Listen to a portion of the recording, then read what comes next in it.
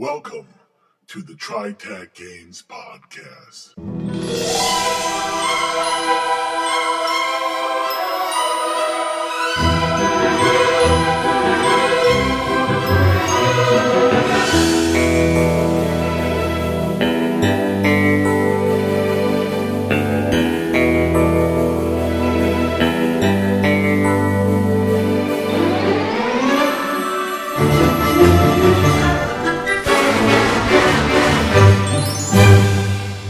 Now, your hosts. This is Bruce. This is John.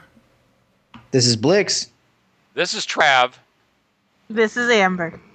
Welcome to the TriTac Games Podcast, your podcast of finally letting everyone know what the truth is and then catching all kinds of trouble for it.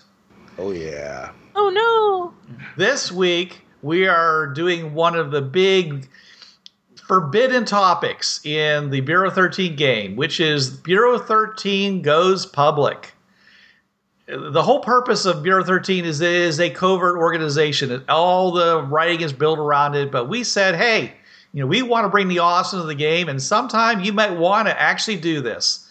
So we're going to suggest the possibility that for some reason, and a really, really big reason, the Bureau 13 organization is going to have to go public and let everyone know that they exist and give them at least a decent idea of the scope of its operations.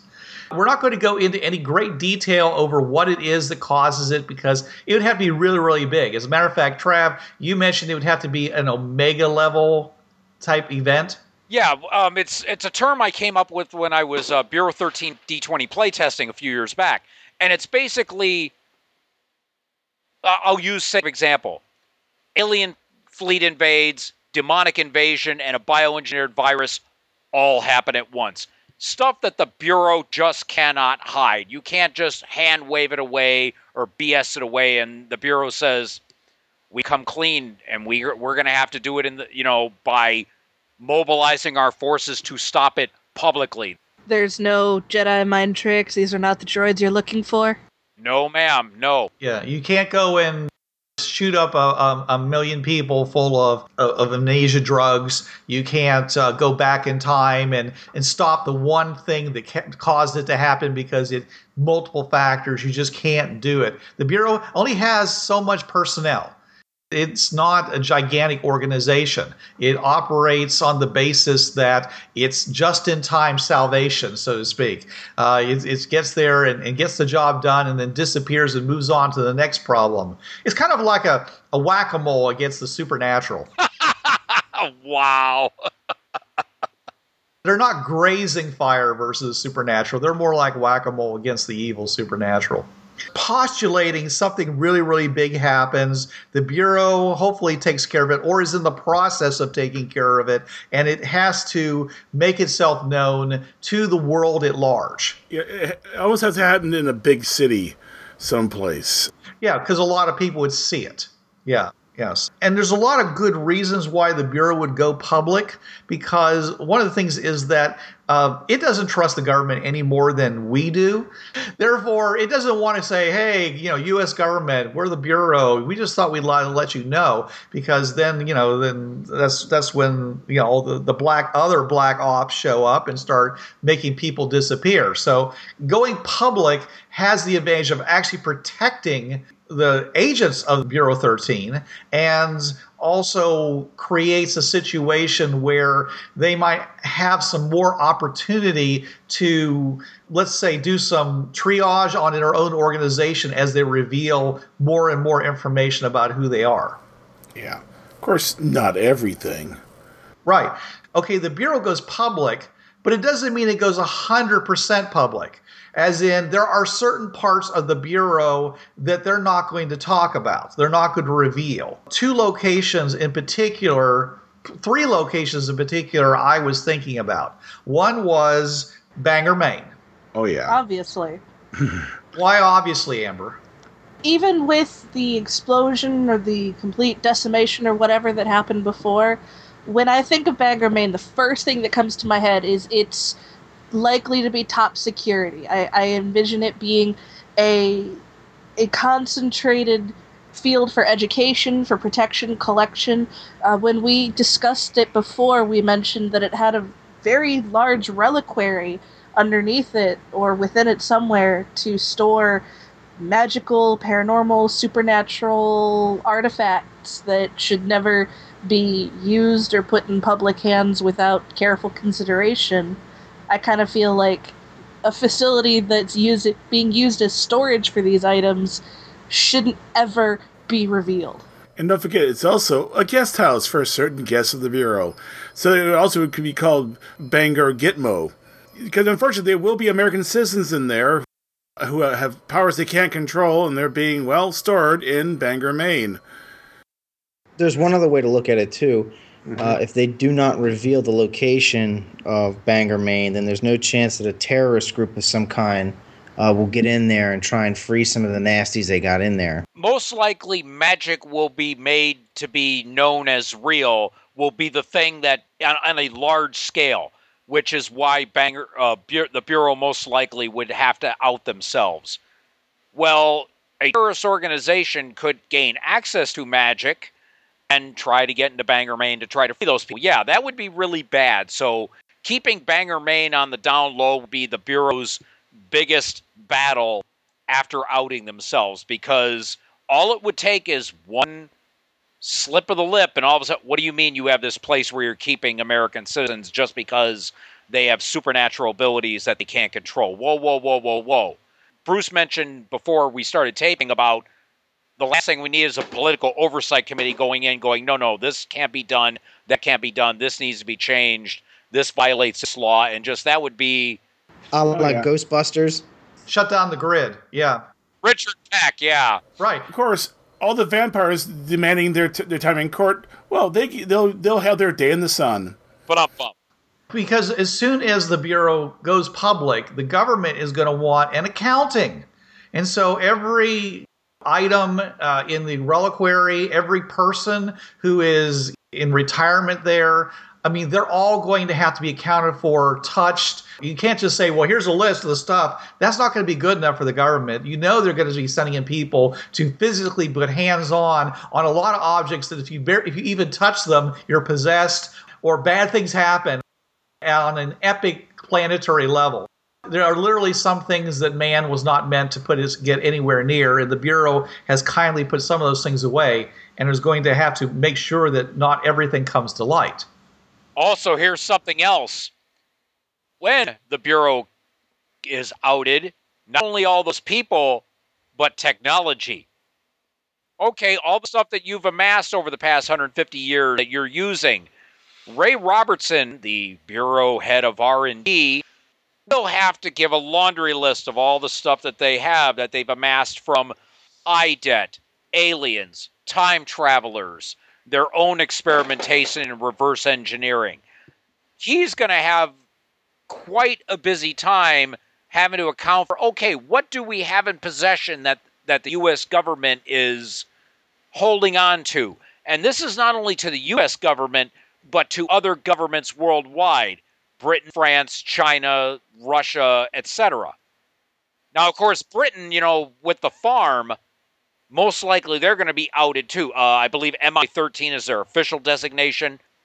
They're going to be outed as well. And so it's going to end up being a domino effect. The RCMP 513 will get outed.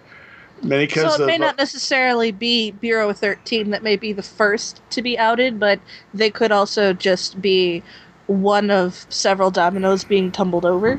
Yeah, it just depends on how closely those agencies work with their governments or not work with their governments. In fact, several are listed as government agencies, so they may get outed. The private ones might be able to get away with it.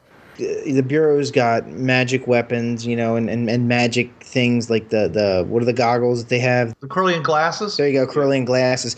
All right, so you think that wouldn't have any overlap with the military, but what if, say, some rogue country starts using, I don't know, some kind of supernatural being in a military-type force, And now the U.S. Army is like, hey, we need to get some of those Corellian glasses so we can see these things. It's national security, so we're going to secure these. We're going to come in and take them because we need those. That's the kind of stuff that could get really muddy and you could run into. If they really work on the Corellian technology, because Corellian technology, as it is right now, it's been developed for going into a building and looking for things and looking for auras and so forth. Someone will make the smart connection and say, "Hey, can you see stealth aircraft for that thing?" Yeah, sure. But I guess the point I was trying to get to is it's not even just that. I mean, it's any of that stuff. It's like the military might determine that, hey, this is a great weapon we can use on the enemy and save soldiers' lives, and it's like, where is the government going to have, or where's the Bureau going to be able to draw the line with them? So, yeah, you're right. They're definitely going to have to be quiet about a lot of the stuff they do. Would the DOD decide to start recruiting battle mages?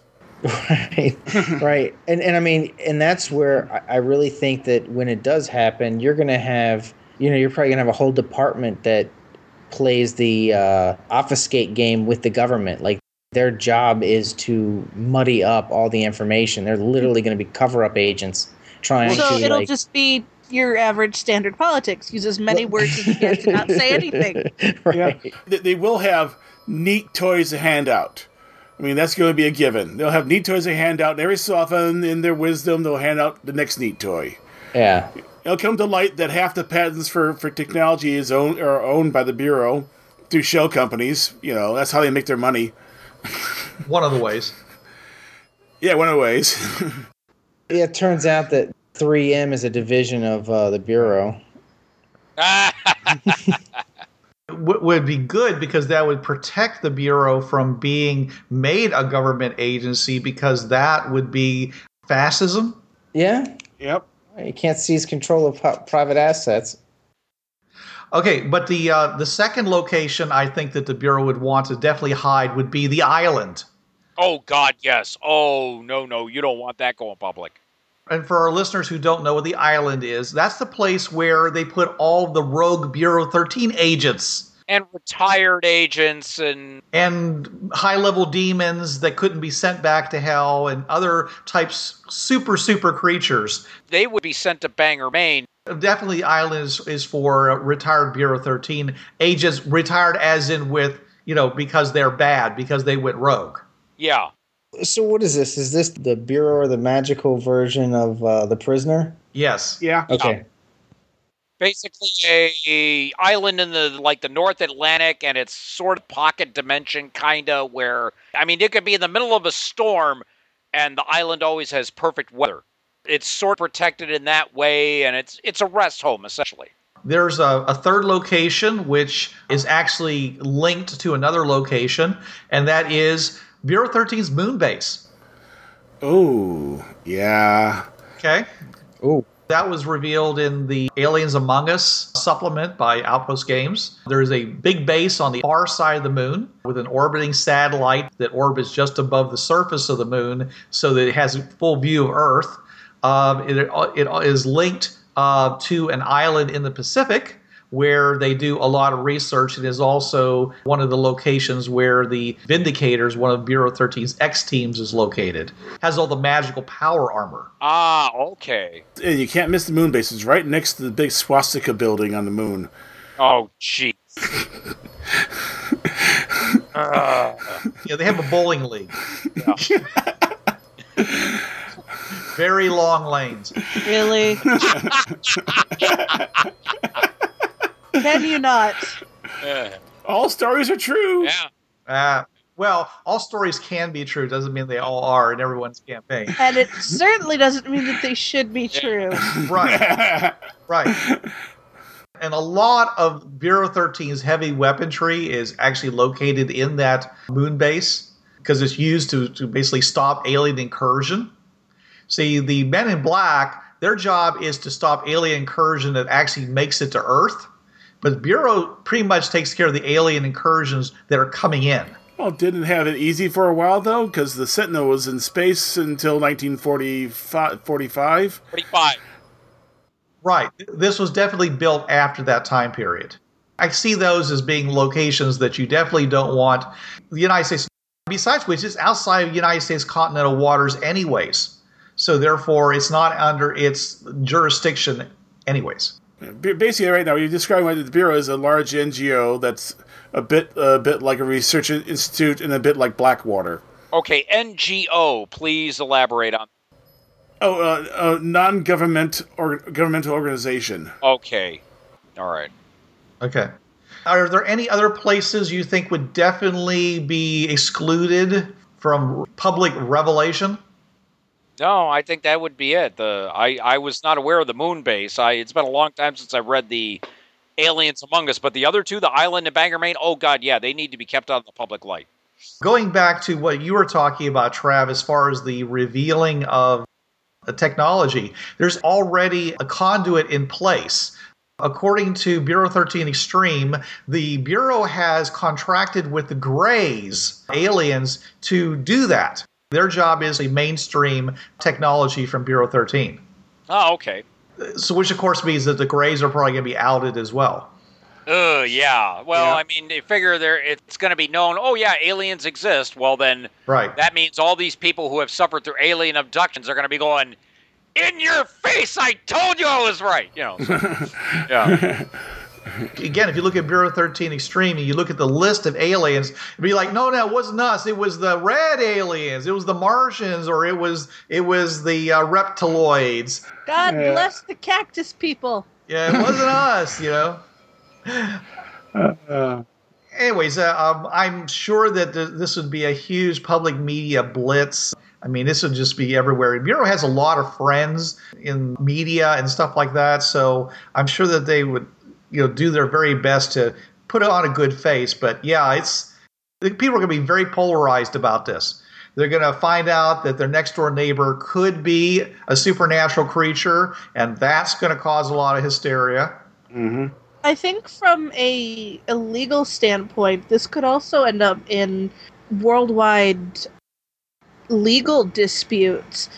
I mean, with vampires and with ghosts and other supernaturals, you would start looking at, are they considered human and worthy of the rights that we give ourselves? Considering what we have done in the past and are doing currently with the slavery and acknowledging African Americans as equals and the current fight for homosexuality on if that's equal or not, are we going to look at this new discovery in a negative light? Or are the people going to reject this discovery with hostile intention? Oh, yeah. Oh, you know that there's going to be a new civil rights battle because, vampires, were humans too that were just changed, and ghosts are dead humans. You're dead. I mean, both of them are dead. No, they're suffering from partially deceased syndrome. Or lycanthropes. Oh, you're humans who got infected with a disease, and you're still human and all that. So it's like, yeah. Is lycanthropy considered a disability since it's an infection? Well, it depends. Or are they acknowledged as an independent species? Well, it depends whether you're talking about the curse version of lycanthropy. You're talking about the infectious disease version of lycanthropy. You're talking about the different species of lycanthropes, of shapeshifters. If you take a person off the street, at a glance, are they going to know or care about the difference? I'm sure everyone's going to be very, very paranoid for a while, and that's where it's going to be important for the Bureau to come public about saying, look, these are people who have helped us and done heroic acts. There's going to be a lot of hero stories about this type of supernatural and that type of supernatural, about, where people have stood up against the tide of evil and lost their lives, and they were supernaturals, but they did it for you and me, Ma and Pa, American. Fight against the stereotypes. Their poster boy for good vampires would be Dr. Gladstone. Right. Well, assuming that Dr. Gladstone even wants to go public like that. Yeah.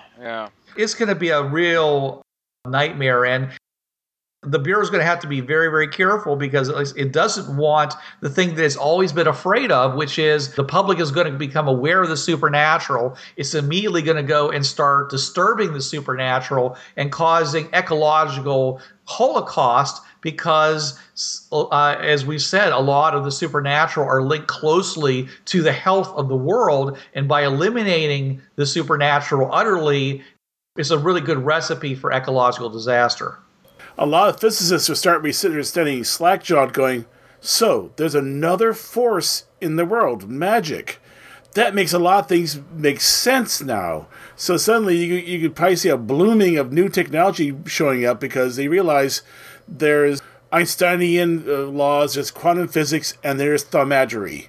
We put the three of them together, we can do stuff. Technomagic, basically, and for D20, as I said, the old perpetrated press arsenal and factory would come in breathtakingly wonderful capacity. Yeah, having fire-shooting Uzis and power armor and mecha and vehicles and computers and communications. Oh, yeah, Technomagic would open all... Because the way I have it in my campaign, the way I explain how magic works, you're affecting the universe on a sub-quantum level. That's all that magic is.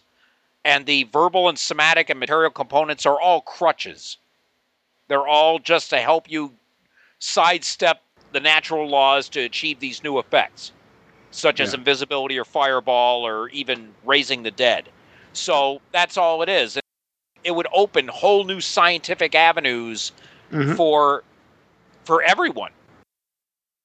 All right, so we don't want to try to give you say this is all the stuff that's happening with the Bureau because frankly, whichever campaign you run, when you do it, you're going to do it differently. The GM is always going to have his own flavor of this. So what I thought we'd do instead is I thought we'd concentrate on just going through the friends, enemies, and in-betweens that are in the Bureau 13 book and its supplements and talk about what we think would be their reaction and what would be, their disposition. How would they interact with the American public, with the Bureau post-revelation, anything that might be pertinent to their own little microcosm of the Bureau 13 revelation. And or whether or not they actually do get outed themselves. They may not. Yeah, so we're going to go through the Bureau 13 D20 list, that being the most recent? Yes.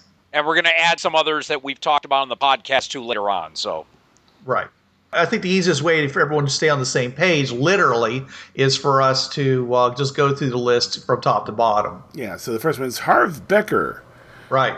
Harv has a problem, and that is that he is a ghost, and he doesn't actually speak. He makes a lot of signs. He might hold up a notepad, but really he appears in mirrors and other kinds of surfaces. So he's not going to be able to be a really effective communicator unless someone brings in somebody who can read lips, in which case then Harv can really start getting some traction. Or a medium who can actually talk to ghosts and then they can communicate with them directly. Right, but considering the fact that there's a lot more people who could do lip reading than are mediums. Yeah. I figured that Harv would start appearing on Nightline. He'd be trying to accuse the members of the Windwell Coven of his murder. Oh. Oh, yeah. That's how he got to be a ghost. He was killed by the Windwell Coven on a mission, and though he's been helping out the Bureau agents, I have a feeling that his unfinished business is that he's never quite resolved the fact that he was killed by the Windwell Coven, and they've never been successful at stamping them out. Yeah, and then there's his girlfriend, Emily. Yeah, which of course is Emily Dickinson, the famous poet. Ah, yes. Now, he appears to reflective surfaces, so on something like Nightline, on those screens where they usually do the green screen, all of a sudden, there's Harv and there's Emily. But once people realize it actually is Emily Dickinson, I'm sure it's going to really cause her estate to soar, because somebody's going to come up with the idea of publishing a new edition of her poetry collections with pictures of her as a ghost, and therefore making it able to be copywritten again. Because she's way outside of copyright otherwise. Yeah, she's probably public domain by now. But not if you make a new edition. Who's going to own the copyright? Not her. She's a dead person. her estate. Someone won't, but she won't. She won't benefit from it. But then again, she's a ghost. She doesn't need anything other than to figure out why she hasn't gone over yet. Well, we don't know. We don't know what her interests are now that she's a ghost. I mean, she likes hanging around with Harv, obviously, but she might have an agenda. We don't know. But what'd be really interesting is that she would be able to give her reflections on all of her writings now that she's in another way of life. All you gotta do is hold the books up of all the critiques of her poems, and she'll have a few things to say to those people who wrote those critiques. She may even pull a couple of men. Yeah. Yeah. They died hundreds of years ago. It's just this idiot, who wasn't even alive when I wrote my poems, seems to think he knows all about it. Yeah, there's a lot of writers, I'm sure, who would love to be able to have the last word on the critics who came after their death. Well, either that or she might say something like, where I wrote about such and such, it's all trite. Now that I look back on the afterlife and look back on life, I don't feel that way anymore. Or this poem you all love, I just dashed it off to get paid. You're sounding more like Oscar Wilde. All right, let's moving on to, I think, one of Trav's and John's favorite characters. Mike Bonkowski, agent of OSHA. The Bureau needed OSHA oversight because you're getting a lot of accidents. The story behind this is I talked to Mike and I was asking him about this. How would you deal with a black project?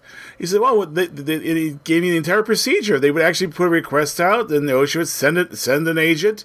He had to, make sure he can pass the security and all that stuff. Could you pass top secret? He said, yeah. Okay, hey, Mike, you want to be a character? And I made Mike Bonkowski, agent of OSHA. I could see him coming in the room and holding out his OSHA badge, I'm with OSHA. And you're like, oh, yeah, okay, great. Really scared. He is a government agent. I mean, he works for OSHA. That's who writes his paychecks, not the Bureau.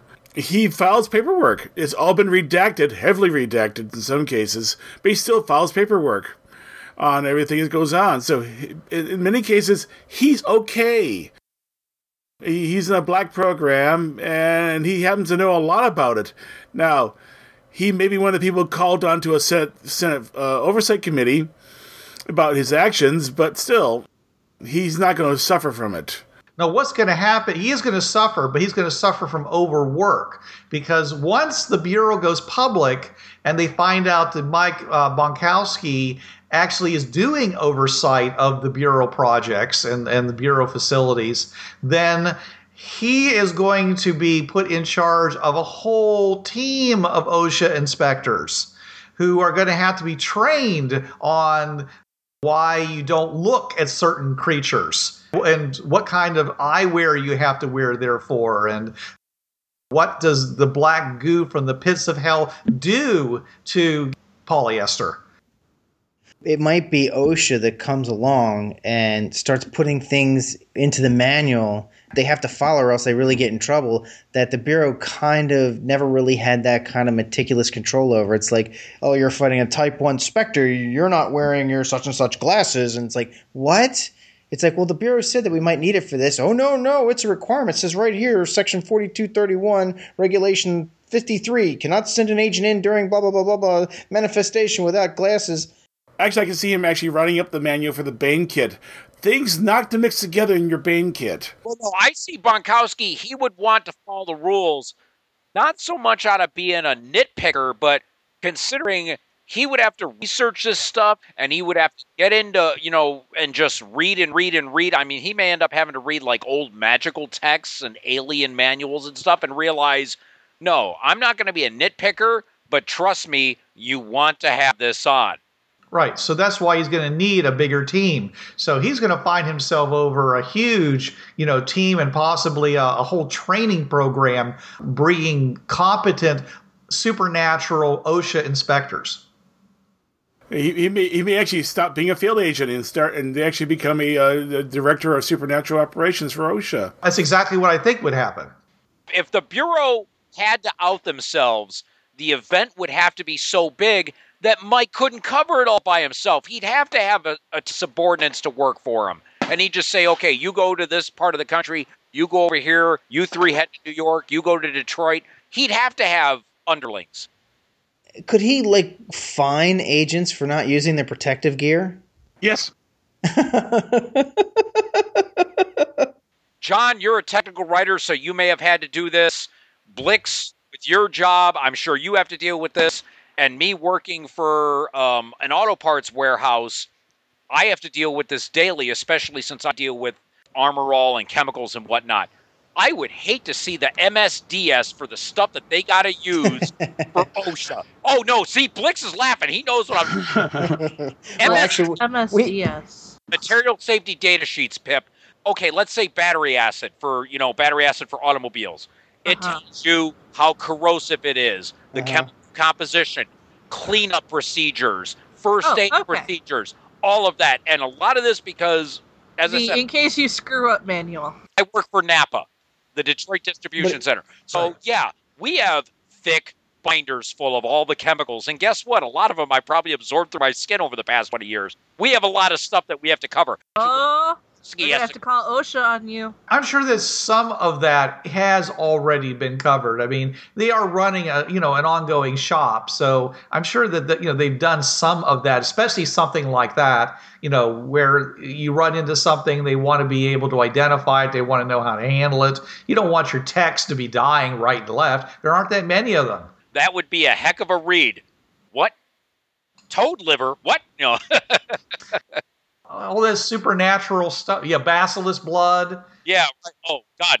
Dragon spit. Well, let's take that to another level. I know with the Army, everything has what they call an NSN number. If you're in the field and you need a part for something, you can say, well, here's the NSN number for it, and you can order it from the Army. That's how they know where to get the tires for their Humvees and stuff. So I can imagine they would have some kind of database. Now, that's the Army's database, and it may extend beyond other branches. I don't know. I work for the Army, so maybe it's the Marines do the same thing. I'm not really sure. But I could see them having some kind of mystical database number. I need some Wolf's Bane. Well, what kind? Well, I don't know. Well, what's your magic index number?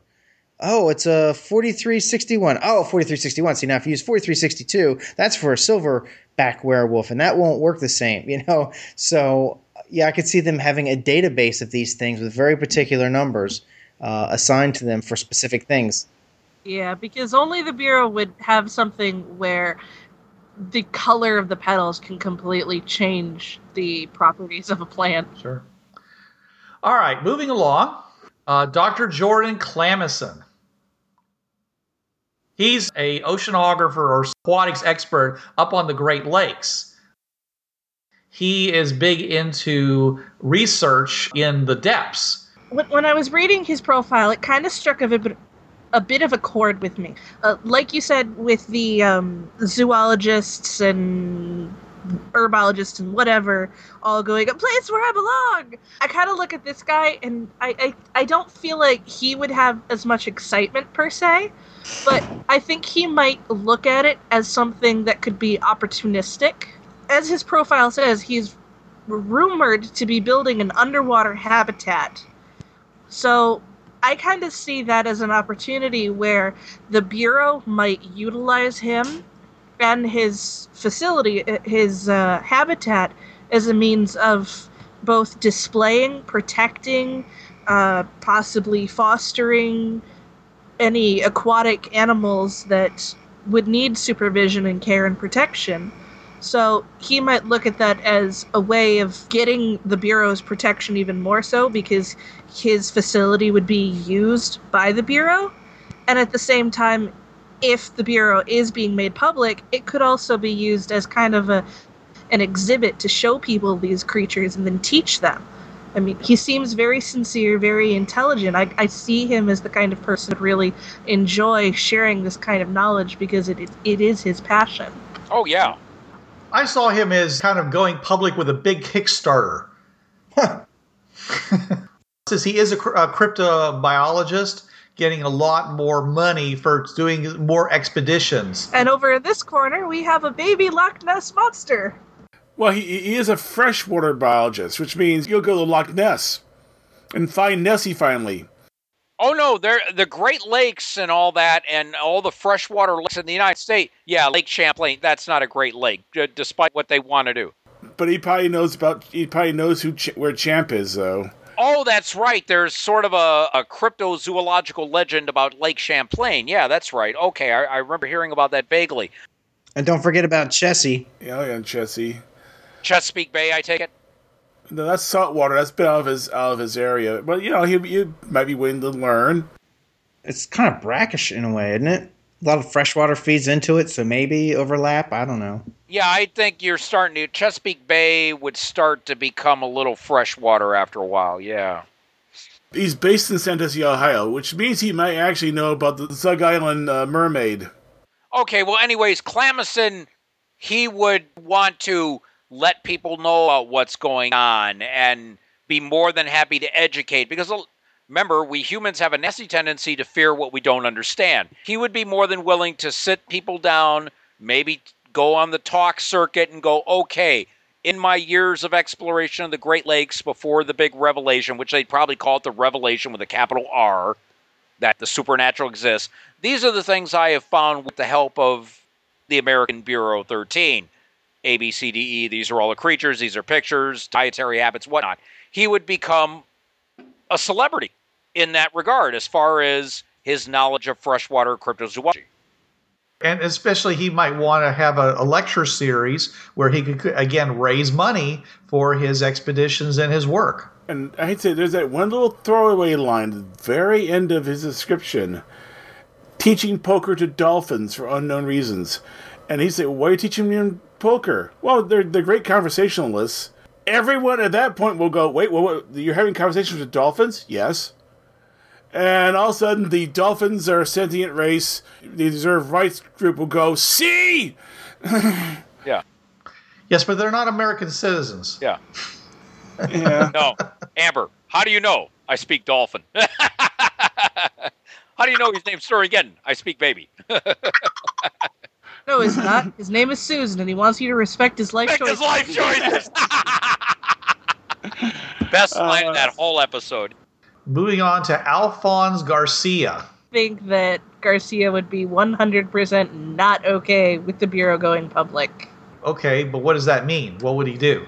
I think that he would go further into hiding than he already is. I mean, the impression that I get from his character sheet is he doesn't like working with the Bureau as it is. I'm not exactly sure why he's a friend. It kind of seems more like he's a resource that the Bureau taps into when they need him. Yeah, street-level informant on the Chicago underworld who just happens to have minor psi abilities. Right. And the reason why he needs the Bureau is because they give him his anti-psi drug. Right. But once the Bureau goes public, that anti-psi drug could very well be available as a normally prescribed pharmaceutical. After a couple of years of FDA testing. Oh, here's a kick about Garcia. You know that he has probably given the Bureau and probably the regular cops information on criminals. Mm-hmm. If he gets outed as a psi, once it's determined that psi is real, it's legitimate, yeah, he's going to have repercussions after him. He's going to have a crime lord in Chicago looking to put him over the mantle stuffed. He's going to need the Bureau just to go into hiding. I sort of figured that he'd try to capitalize on the Bureau going public and accuse the Bureau of using him as a guinea pig for unregulated pharmaceuticals. I like that too. Contact another group that we're going to talk about later about a class action suit against them. Yes, okay. I'm just kind of left with the impression that, considering that in exchange for the psi-deadening drugs, he is required to cooperate 3 times a year with the Bureau. I think that aside from having a price on his head from the drug lords, he might also be concerned about the Bureau wanting to revise that contract and use him more often, now that they don't have to worry so much about them not being discovered. His talent does have the nasty side effects of causing nosebleeds of everyone within 50 feet. At that point, he becomes no longer, Oh, Garcia's around here someplace. My nose is bleeding. That's one of his bad traits, is that he does have that wild talent. It's completely uncontrolled. He may read the mind of the cat next to the person who wants the mind read. He also causes windows to shatter and people's noses to bleed. Yeah, that too. If he doesn't go into hiding, he's probably going to grab one of those ambulance-chasing law firms. Try to make money while the sun is shining. Ah. All right, well, let's move on to Jeffrey Gladstone, who I'm not sure we should even be talking about because he's out of Toronto, Canada. So I don't know, if Canada doesn't come clean with their own agency, I don't know if he would actually, Yeah, that would all hinge on whether Canada does. So I think we can just pass him for the most part. His most important aspect is the fact that he has the drug that allows vampires to control their bloodlust. Well, he doesn't have it. It's a project that he's making, isn't it? No, it says he's instrumental in the drug that allows the vampire to control his or her bloodlust. Okay, the project that isn't done yet is the one that stops a victim from turning into a vampire if they get the one bite shot. The question here is that if he's already given this to the Bureau to manufacture, then he doesn't need to be in the picture at all. He's just a researcher and probably would prefer to be left alone. Yeah, considering that the vampire underground wants his head. Yeah, considering they see him as a traitor, he's got enough problems already. The vampire underground see him as a traitor because he's trying to help humanity. And he's trying to make rules, make drugs to stop vampirism and all that. Oh, yeah, other vampires would want his head on a pike as a warning to others. Right. He's got enough problems already. If he gets outed, that's it. He's done. Okay. Yeah. So he's going to stay under the covers. Oh, yeah. I don't think it's a question of him getting outed or not. He's steadily accumulating more and more. I kind of feel like the question is, how big of a threat are they right now? Well, eventually he will get outed unless he moves. Eventually the people start realizing, Dr. Gladstone, I've known you for 30 years and you still look not a day over 40. He has a close association with both the American Bureau, and also the Canadian one. And MI13, they said, also. So I'm sure that, they have a relocation program for him whenever necessary. Yeah, I don't see it abnormal at all to change locations every 10 years or so. All right, which then, of course, moves us to our least favorite topic of conversation, IDET. Yeah. Wow. Who's that? Yeah. It's this new game Richard's been working on for the last 35 years. Yeah. He said he's going to publish it right after Hardwired Hinterland. It's nothing important. We can obviously pass right over it. If Bureau gets outed, IDET may go, well, we can't work with you anymore, at least not officially. We now have to go and say hi to your government in the UN now. Because you're out in the open. We might as well say, hi, we're from another dimension. Right. It's not going to be that big of a deal compared to most worlds where they go to, where having somebody from another dimension is like, wow, this is amazing stuff. It's like, oh, that too? They're going to have to do that because for their own safety. If they get found out by the U.S. government of Bureau 13, they could be arrested. They're illegal aliens, for one. Uh-huh. They are quite a security risk. So they would definitely have to come clean or stop going there. You know what's going to happen. Nope. They'll locate every portal in the United States, and they'll put up an INS immigration booth. You have to go through customs again in the United States. Oh, yeah, and the NPC I made as the liaison between the Bureau and UNITA, Colonel Shay Talbot, originally from Victorian Earth, she would have her hands full because now, since she is the liaison between IDET and the Bureau, she will not have a moment's peace because all these people, the world will want to know from her about this new subset of humanity from another group of dimensions. She basically becomes Ambassador Talbot. Yes, she would be. Yes. IDET's ambassador to Earth. Okay, but I thought she was Victorian. Well, she was raised Victorian, went to IDET when she saw that women have it better on Earth Prime, and then on a mission, she basically just went native on Bureau 13 because she was fascinated by magic. She made her own meal ticket, essentially. She made her own job of being the liaison officer between Bureau 13 and I did. This was another Bureau 13 D20 playtesting character I came up with. She wouldn't have a moment's peace because she'd have to become an ambassador. Yeah, actually, when I say booths, no, they'd be more like armored battle stations because the first thing you'll mention is the Meller. And at that point, they get really paranoid about all those portals. Well, with all the other supernatural that's on Bureau 13 Earth, I'm not sure the Meller are that big of a deal. Says the man who says never nerf the Meller. Yeah. Yeah. I'm kind of getting the feeling that IDET are those people that the Bureau cooperates with, but behind their backs, they say to each other, oh, it's those guys again. Yeah. I don't think so, considering they got a whole bunch of juicy new tech from them because IDET is 30. No. I get they're cooperating. I get that there's friendly relations, but in instances like this, they're just those guys. They do their thing. They're just there. Yeah. They're not even trained in how to identify the supernatural. They'll walk right into a vampire's nest without even thinking about it because they won't know there's vampires. I would say the same thing about the Bureau, that there are things that they don't know. That's why I have Shay Talbot saying every so often Fringeworthy will train on Bureau 13, and if a Bureau 13 agent is Fringeworthy, they go to Alice Springs. Yeah. That exchange is still going on due to Colonel Talbot. Well, the number one reason that IDET is in association with Bureau 13 is they're supposedly getting all this information about the supernatural and the nature of magic and all that stuff in exchange for all the technological support that they're providing for Bureau 13. Now, once the Bureau goes public, is IDET going to continue to restrict its technology only to the Bureau 13 organization, or are they going to make it available to the world at large? And if they do that, what's going to happen to that flow of information from the Bureau?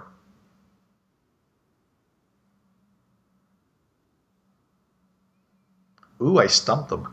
Knowing how the UN operates, if the Bureau's been outed and the IDIT got outed as well, then yeah, it's basically go to the UN and offer our services. They would have to. That's how the UN operates. The UN contacting the other UN. But what do you think would happen as far as having that conduit to information in the Bureau? That special relationship? Yeah. Yeah. You just talked about the United States trying to classify the Bureau as a black project. There's going to be a really big fight, amongst the American people to try to keep information that the Bureau has, their records and that stuff, public, because otherwise it's all going to disappear and never be seen for 100 years. Theoretically, if the Bureau did go public with the additional people that would therefore have access to its records, they might be able to actually create a much better database or perhaps do even better analysis of all the information like magic and everything else, because there'd just be more eyes on the project, our hands doing the work.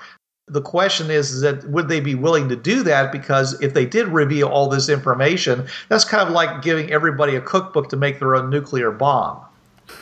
But there's enough there in other countries that they could... Oh, yeah, those countries would act on IDET coming in accordingly, and it may not be the same as America doing it.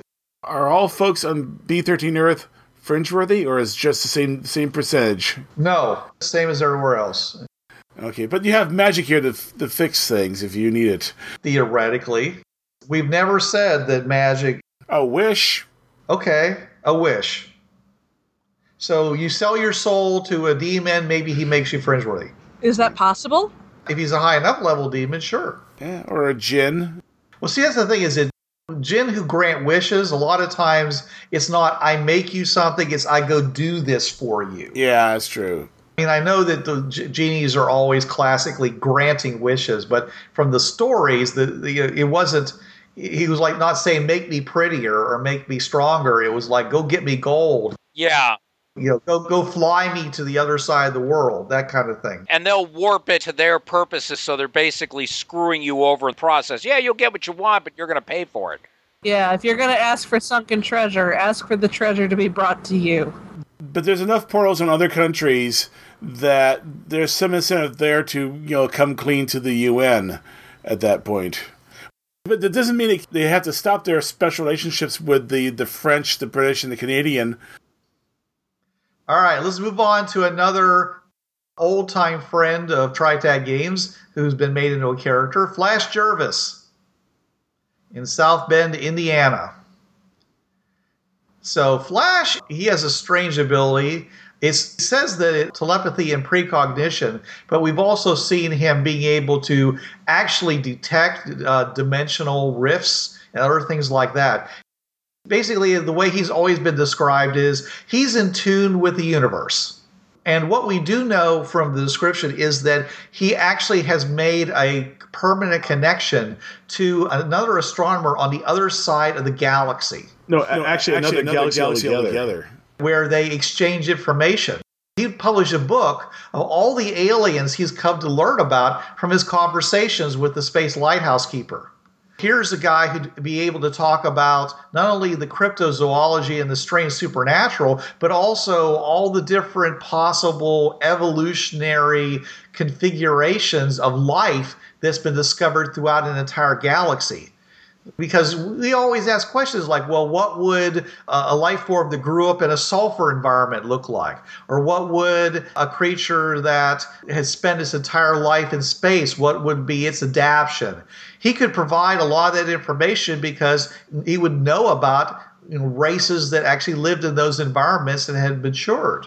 He may also have made contact with at least two groups of traveling humans on the other side of the galaxy. The Canadians and the Ardanu. That would be nice. I think he would go public, but after he had something to publish. Well, astronomers, I'm sure they'd love to be rock stars, because a couple of them have done that and have been pretty happy about it. But especially getting information of this type, now that the lid is off of it, and the Bureau will allow him to reveal this information, that would be a huge boon in getting more and more money for the very work in which he does. I was going to put out the last paragraph. The description says, Flash is also a social magnet for inventors, computer geeks, science fiction fans, and young astronauts. On Tuesday, he tends a bar at a local watering hole. His wife is very British, simply cocks the eyebrow and says, "That's nice." So he actually is kind of already a kind of famous, at least in South Bend, Indiana. That was the worst fake British accent I've ever heard. But he is kind of famous already. Local celebrity, perhaps? This is written before the age of what? Facebook and internet video blogs? I double dang guarantee you he's got a blog. He may have a video blog, for all we know. Again, he works with the Bureau, so there's going to be certain things that he's going to have been asked to keep on the QT. Now he'll really be able to come out. Oh, yeah, he'll be famous, yeah. Well, he's on Facebook already. I'm friends with him on Facebook. I see his post every so often. But, yeah, he'll end up being the next Carl Sagan he'll be famous like Neil deGrasse Tyson is now. Or Michio Kaku. No. What? No, he won't be the next Carl Sagan. There is no next Carl Sagan. There will never be anyone like Carl Sagan. Sagan. Flash Jervis will be like Flash Jervis. Yes. He's not going to be a replacement or a next version of anybody. That's kind of an insult to... Yeah, technically he'd blow them out of the water because he's actually had actual contact with alien life. All right, move along to, and I'm going to hand this back to you, Trav, Mama Lasagna Knott. Oh, yes, Lasagna Knott, my coworker of the past 15 years. I decided to make a, somewhat tongue-in-cheek character of her. Basically, the supernatural took out her husband and their 3 daughters. So with a baseball bat that Jeffrey had, she had it blessed by Father McGarn, who we will discuss later, and decided, I'm going to hunt the supernatural. She's an ally of Team Candlestick, being in the Detroit area. If she were to be outed that, she hunts the supernatural, well, after the people that know her think that she's crazy, and the Bureau would come out and say, no, she's sane. We cleared her. She's okay. she'd probably, whatever would cause the revelation, she'd probably be busy trying to fight it. Is it possible she might also find herself on the bad end of the legal system for killing all of those people suffering from partially dead syndrome? Trust me, I know Sohn. They're welcome to try. Well, the running joke is that if you read the last blurb of Mama Lasagna's bit, that she's invited to Bureau barbecues. Sohn makes a mean rib dinner. She would actually sell it, take our orders and bring them in on a Friday and cook them the night before. I see her after everything dies down due to her fame opening up a rib joint in Detroit. I do. I see her doing that. Just get that recipe and just go into business. Say, yeah, I'll do it. Sure. Be kind of busy dealing with whatever it is that caused the Bureau to be outed. Just if it were supernatural invasion, she'd be just swinging that slugger for everything it's worth. Yeah. I see the character as a modern-day sword saint. Got the blessed bat, pretty religious woman. She has an unshakable faith in the Almighty. Oh, yes. Yeah, so she would be considered, in a way, a modern-day paladin. Oh, she can turn undead with her baseball bat in more ways than one. Well, yeah. But yeah, Sohn, I would see her, and I do. I would see her after everything dies down and the Bureau is out and, the recruitment drive blows up. She'd retire and open a rib shack in Detroit. The profile that Knott has doesn't particularly leave me with an impression that she's going to have much of a reaction for or against the Bureau going public. She seems very on her own. I almost want to say that she's kind of functioning on revenge. That she lost her family to these zombies and she's made it her life mission to kill zombies. And she's willing to work with the Bureau to meet that end. But I don't think she'd proactively care about the Bureau going public one way or the other. Her concern is just doing what she does.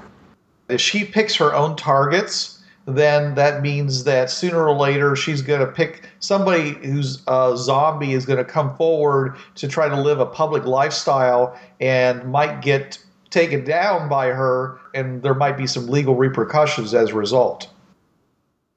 But there are different kinds of undead. There are vampires, there are zombies, there are ghouls. Does she just have an instant dislike of all of them? Or is it focused specifically on zombies?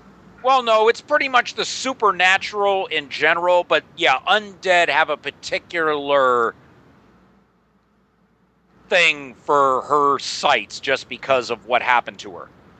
So, with that in mind, I would kind of think that the Bureau going public may be something she's not happy about, because she's going to be encountering more supernatural people as they try to come out of the closet, as it were. And there'll be people out there, wanting to talk to her about, you sure everyone you killed, everybody these zombies you killed were actually zombies? Oh, God. No. The solicitations. Come by my house and kill some zombies? Jeez. Knock, knock, knock. Excuse me, Mrs. Knott, have you accepted zombies in your life today? Yeah, that'll go over well. Whack! Are you talking voodoo zombies? Voodoo zombies I can see being missionaries. Because they're religious. Bureau 13 having to out themselves due to some major catastrophe would mean that it would ripple out among those it works with. Those who are their allies, those who are their enemies, and those who are straddling the fence and work with the Bureau for their own motives. We have just begun to explore how the repercussions of Bureau 13 outing themselves have affected various people. We hope that as we explore more of these, we gain more insight into those people as well as the Bureau's own views and plans due to having to reveal themselves to the world at large, and as well as the things that they have been hiding for the past 150 years from the American public and the world. Please, if you have any questions about how this would occur or your own suggestions, please contact us on the Facebook group Bureau 13 Agents Everywhere, fans of the TriTac podcast, at TriTacGamers.com, our Yahoo groups, and of course on TriTacSystems.podbean.com, where you get this podcast itself. We would love to hear from all of you. We also have the TriTac Games Google Plus community as well. Yes, thank you, John. Yes, thank you for enlightening me to that. Yes, there as well. Please, we love feedback from you people. While you're there on your computer typing this feedback, go over to iTunes and leave a review. We are available on iTunes as well. Please, I believe you would get us by searching for Fringeworthy. Or TriTac Games.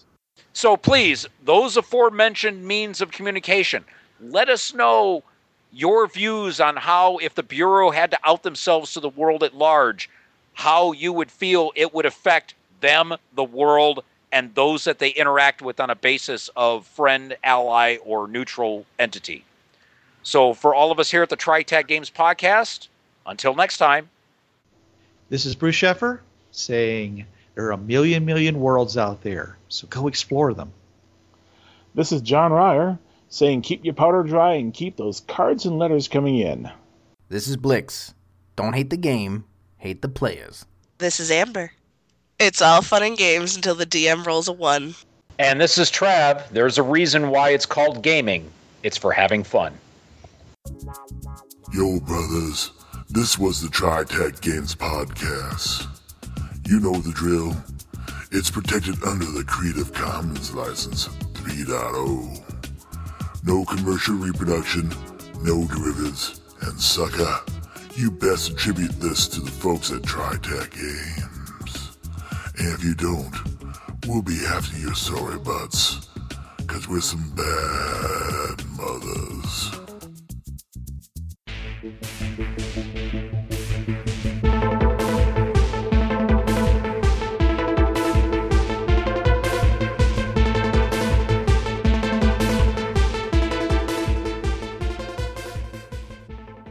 The TriTac podcast is protected under the Creative Commons License 3.0. No commercial distribution or derivatives are allowed. The TriTac podcast is wholly owned by TriTac Games. Visit us at www.tritacgamers.com or on Facebook.